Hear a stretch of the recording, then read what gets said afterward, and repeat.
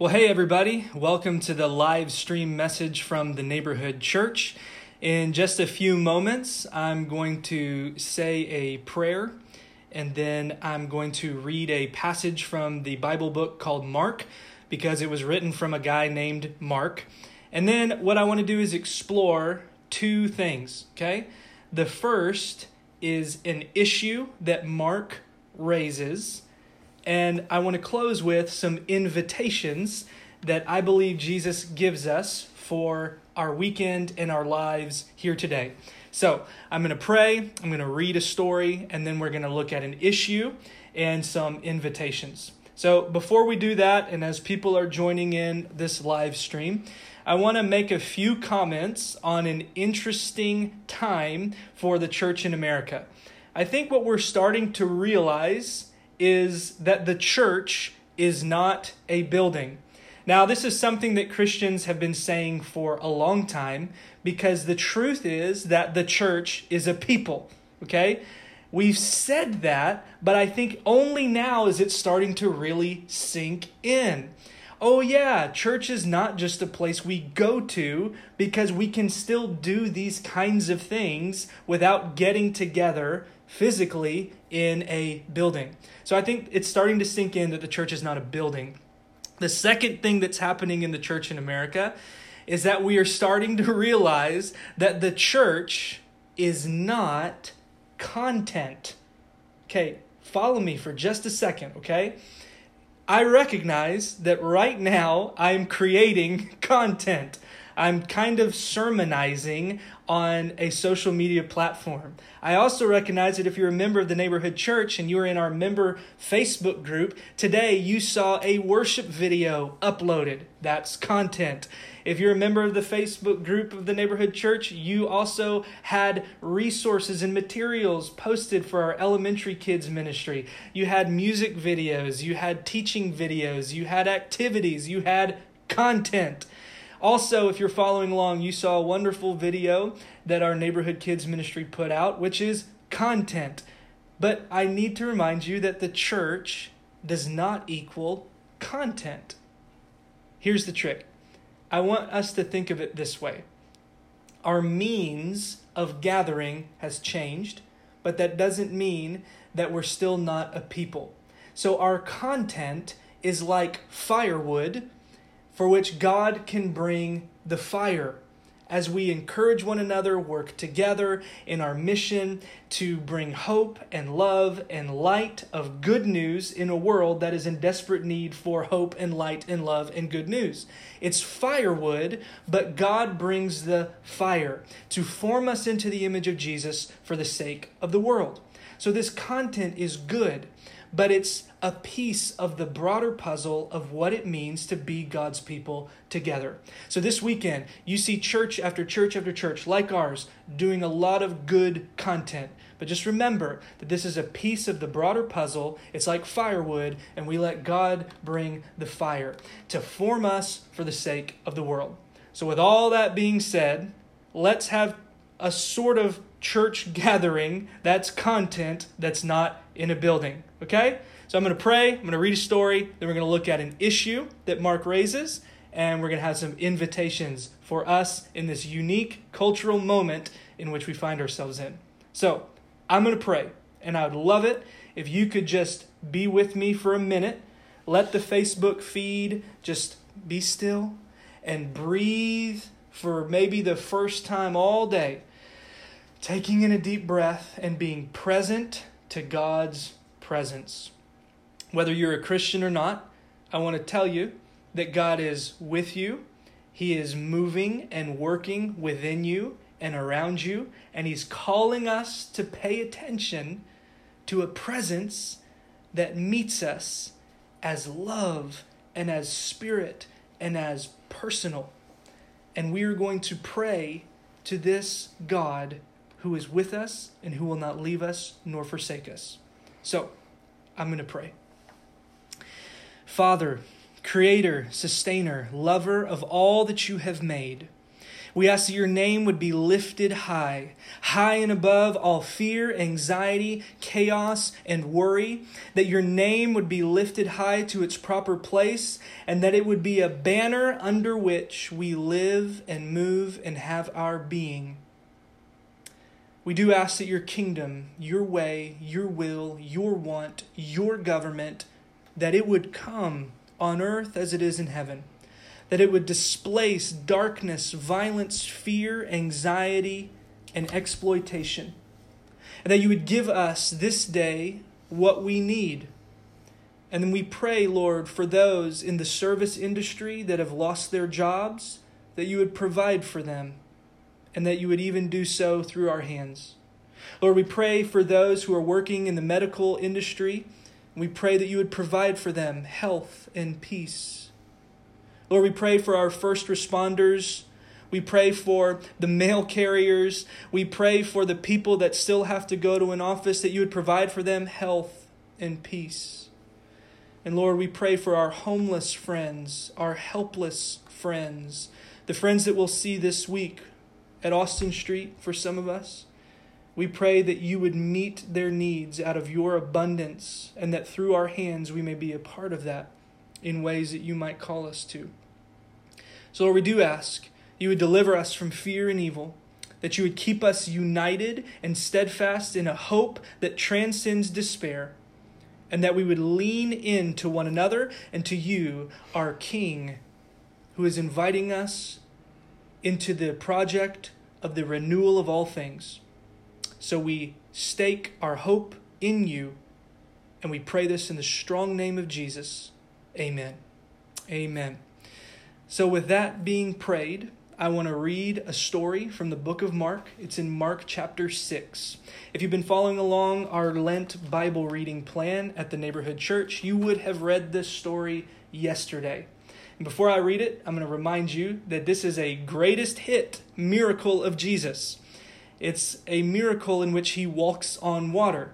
Now, there's a few other accounts of Jesus walking on water, sometimes in a storm, or that one famous one where Peter is going to hop out of the boat and walk with him. This one's different. So I want you to hear these words, and then we're going to talk about an issue that Mark raises, and I'm going to leave you with some invitations to help us in this climate of fear and worry for how Jesus can calm the storms and chaos in our life. So, I'm here in Mark chapter 6. I'm going to start reading in verse 45. Immediately, Jesus made his disciples get into the boat and go on ahead of him to Bethsaida, while he dismissed the crowd. After leaving them, the disciples and the crowd, Jesus went up on a mountainside to pray. Let me pause there. I think I'm going to get to this later, but suffice it to say, Jesus needed to disengage. So, give yourself permission with all of this craziness to do what Jesus did and get away from it all for a minute to breathe and pray and be reminded that there is more going on than what we see in the crowds and what you got to do. Jesus regularly took time to disengage.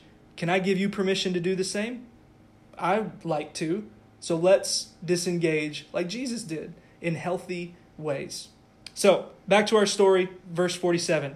Later that night, this is about 3 a.m., these dudes are still booking it, trying to get across the lake. So later that night, the boat was in the middle of the lake, and Jesus was alone on land. And Jesus saw the disciples straining at the oars. Okay, professional fishermen, deadliest catch style, struggling. Okay? Shortly before dawn, with this wind against them, Jesus went out to them walking on the lake. He was about to pass by them. This is crazy to me. Jesus is like just strolling past them. I'm not sure Jesus was actually going to engage with them unless they saw him and said something. So they do. He was about to pass by them, but when they saw him walking on the lake, can I say that again? Walking on the lake. They thought he was a ghost, And I don't blame them because I've never seen anybody walking on the water next to my boat.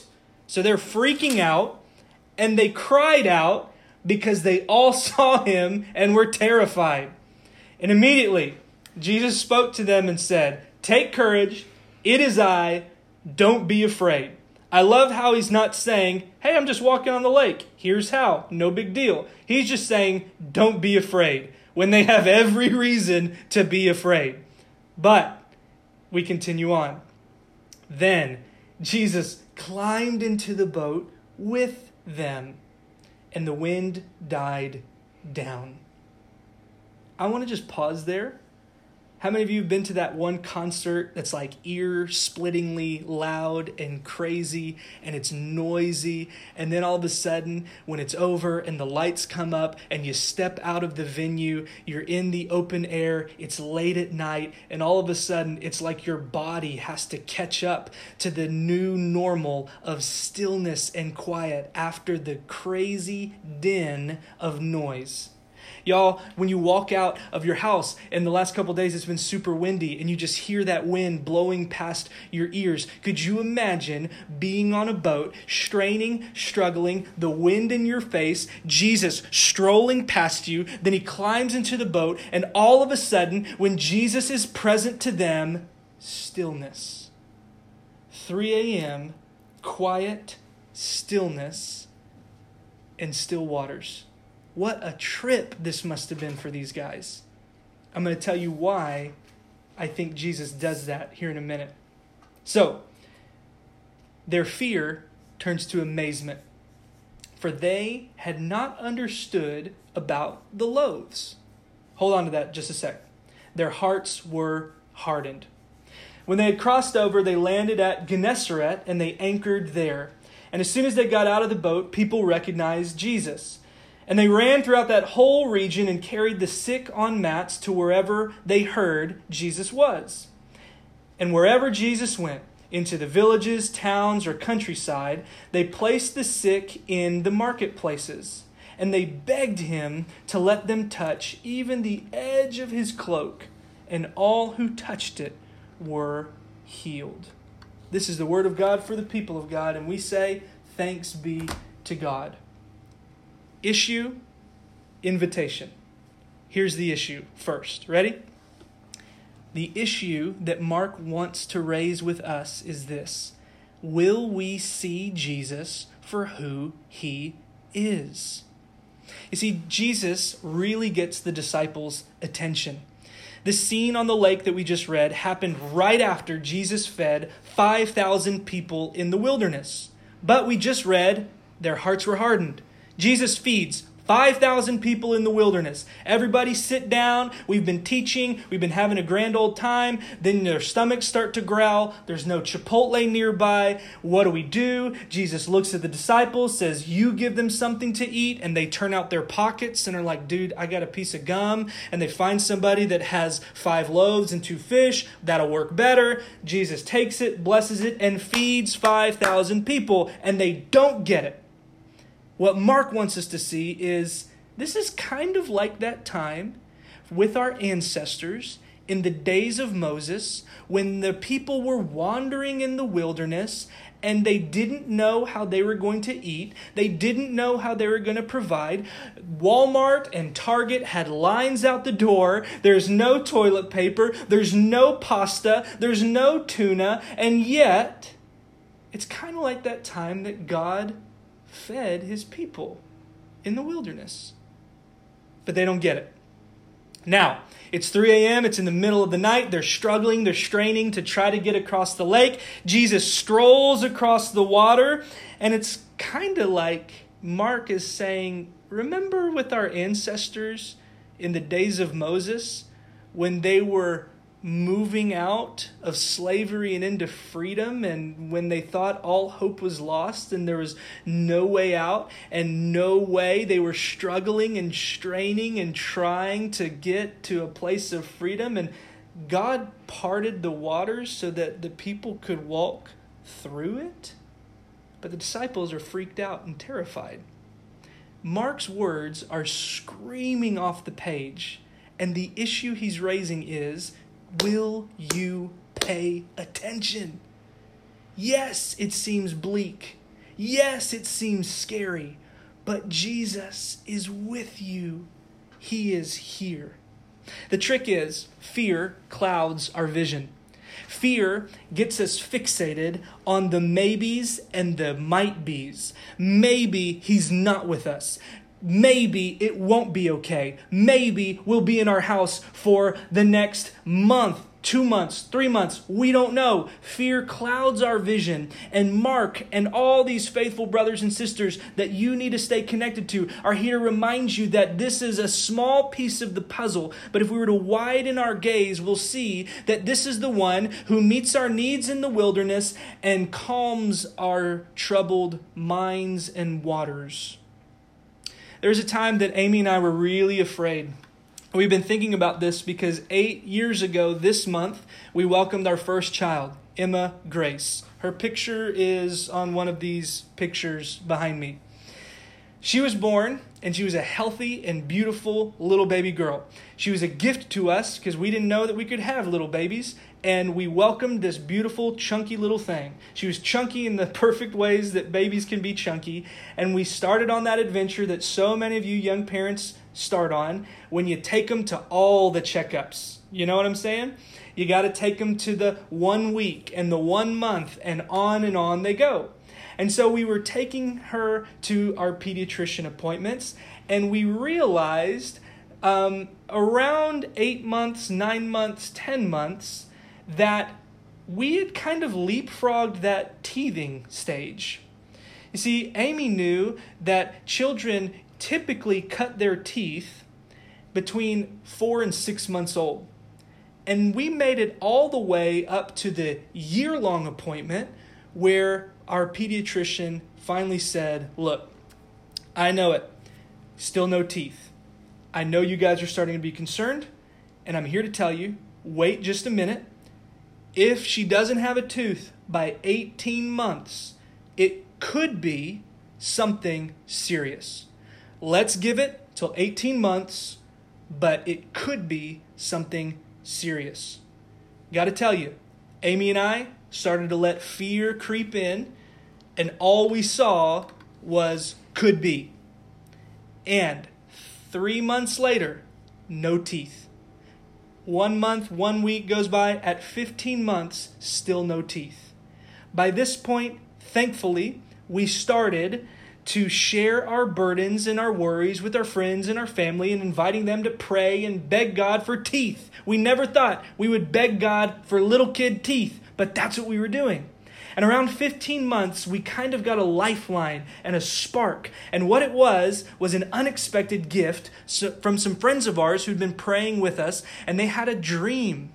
And the dream was seeing Emma, but not little chunky baby Emma, seeing Emma older, grown up.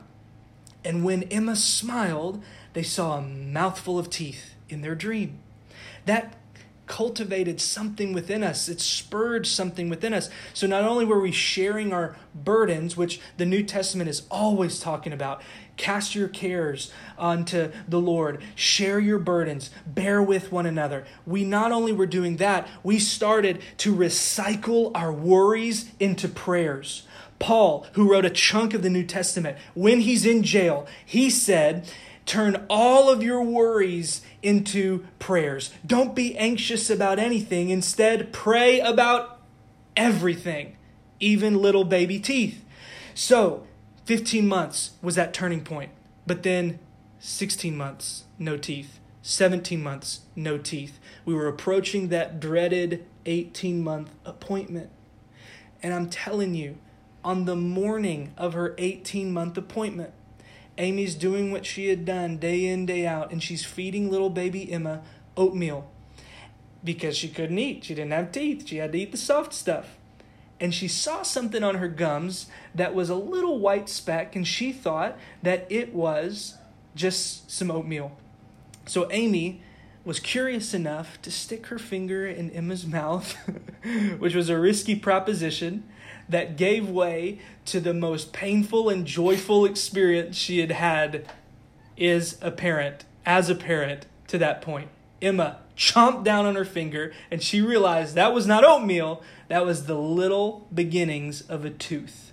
On the morning of her 18-month appointment, when we were going to march into that doctor's appointment, what felt like a funeral dirge, what felt like a strain, what felt like fear, what felt like the cloudiness of vision, what felt like something that was so much bigger than it may have actually been. We thought that Jesus was walking past us. He was a ghost. He was something that had just walked around past us. All we were experiencing was the struggle against the wind. All we were seeing was a ghost passing by. But Jesus got our attention.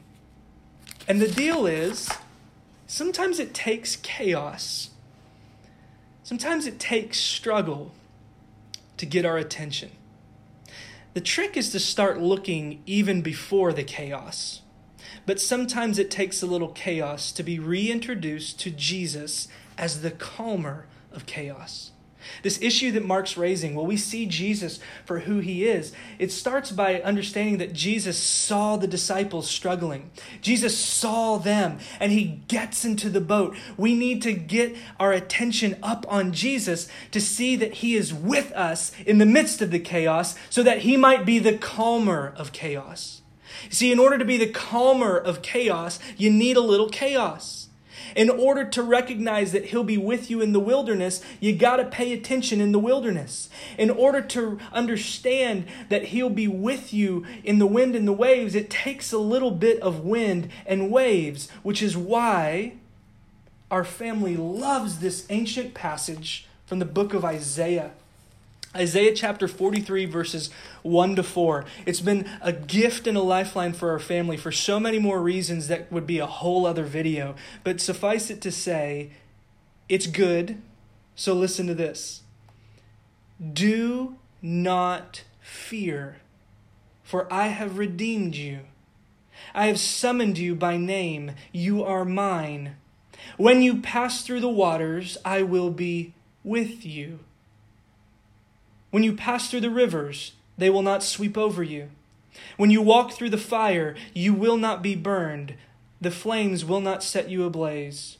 For I am the Lord your God, the Holy One of Israel, your Savior. That's Isaiah 43, verses 1 to 3. And it echoes the words that Jesus says to those passing through the waters, do not be afraid. This is a powerful reminder because the trick is not that he would keep you from all the rivers and all the waters and all the fires. The promise is that he'll be with you in them. And that's the issue Mark is raising. Understand this, guys. The issue is never a rescue mission. The issue was a revelation mission. They were just going to take twice as long to get through that wind. Jesus wasn't going out to rescue them. He was out to reveal himself to them.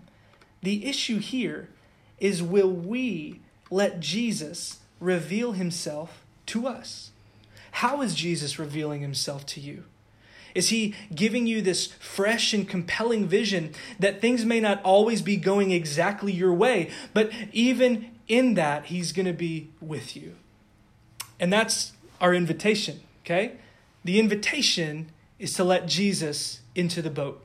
This is where I want to spend the last little minutes we have together. There's 3 invitations of letting Jesus into our boat. The first is the humanity boat. The second is our home boat. And the third is our heart boat. Oh, I was tempted to kind of do this action like my girls do, but that would be super cheesy. And let's face it, I'm a cheesy pastor. Humanity boat, home boat, heart boat. Holler at me with some heart emojis if you're feeling it. Nope? Okay, let's keep going. The humanity boat. We've got to invite Jesus into this.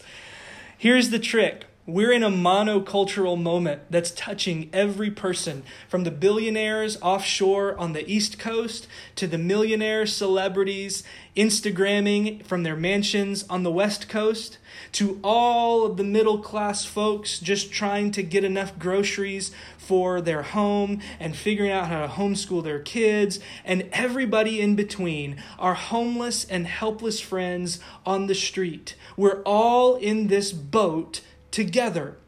Here's the invitation for God's people. To let Jesus into this humanity boat, I think, is to ask this question. Are we adding to the chaos, or are we pointing to the calmer of chaos? You see, when they finally make it to the other side, there's something hidden within Mark's passage that are a couple of Easter eggs. Y'all know what Easter eggs are? If you've seen a Pixar movie or you go to like Disney World and they have those hidden Mickeys. I don't know why I'm just thinking about Disney stuff, but Easter eggs are those little hidden nuggets that you have eyes to see, you spot. Here's the Easter eggs that Mark gives us when they reach the other side of the lake. 2 words. The first is a mat. The second word is a cloak.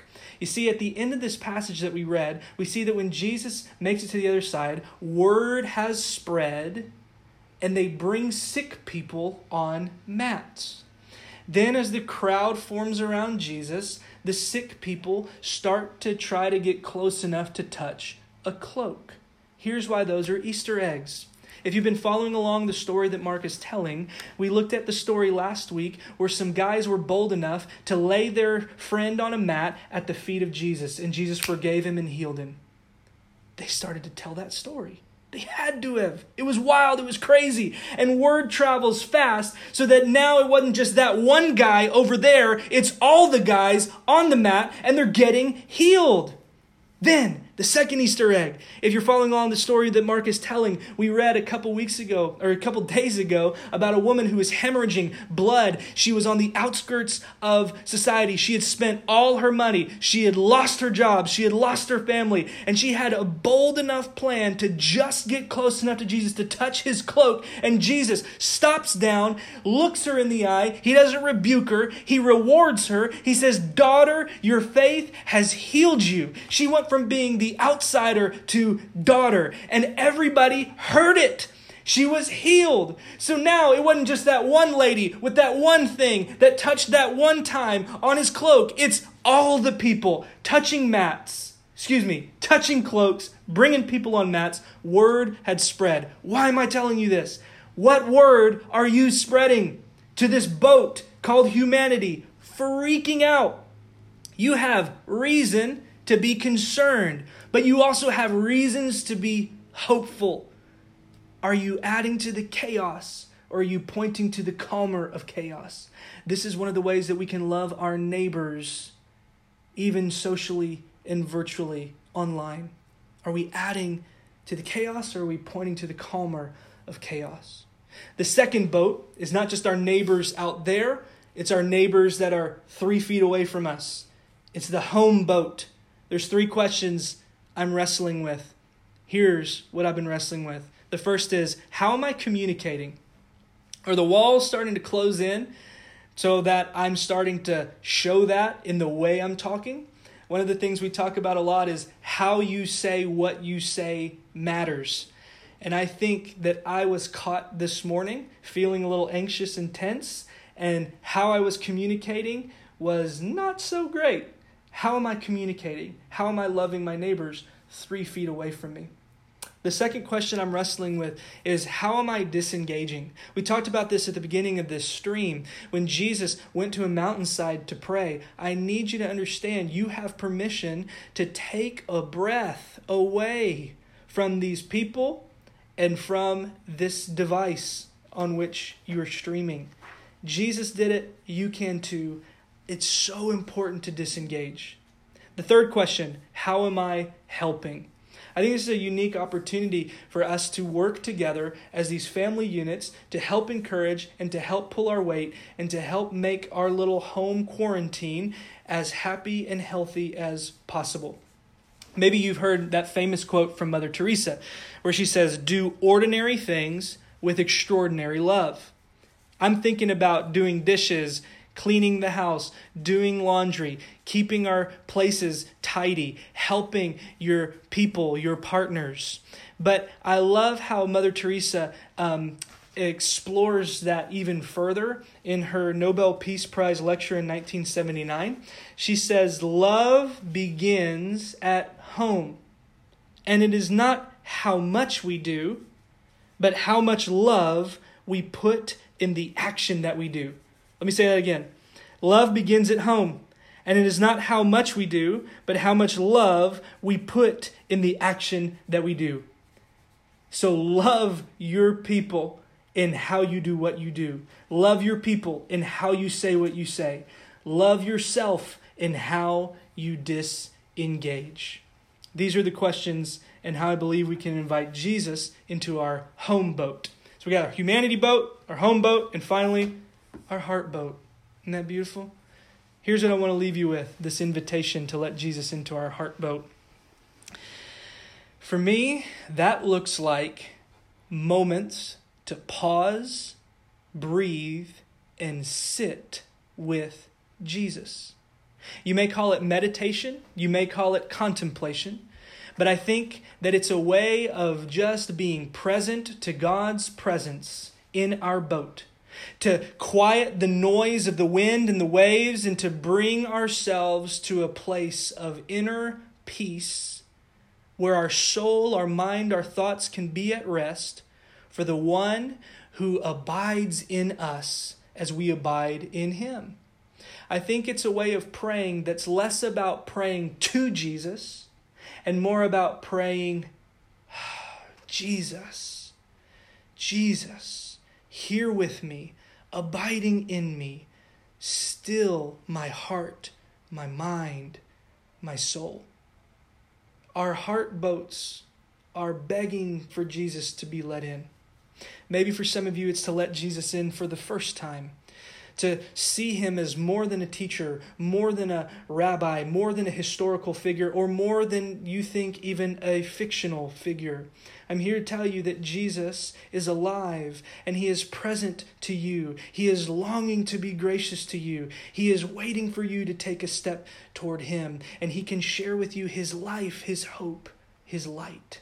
And it's a life that starts now and persists. Not even death, sickness can keep you from him. For many of us that have been on the road with Jesus for a while, it's to become attuned again to see Jesus for who he is and to invite him into our boats, to be reminded that we can cast our fears, our anxieties upon him. So I'll close with this short little story. Rob Bell wrote a book called How to Be Here, and he shares this story that somebody shared with him, okay? And it's about a bus driver whose route took him all around Manhattan.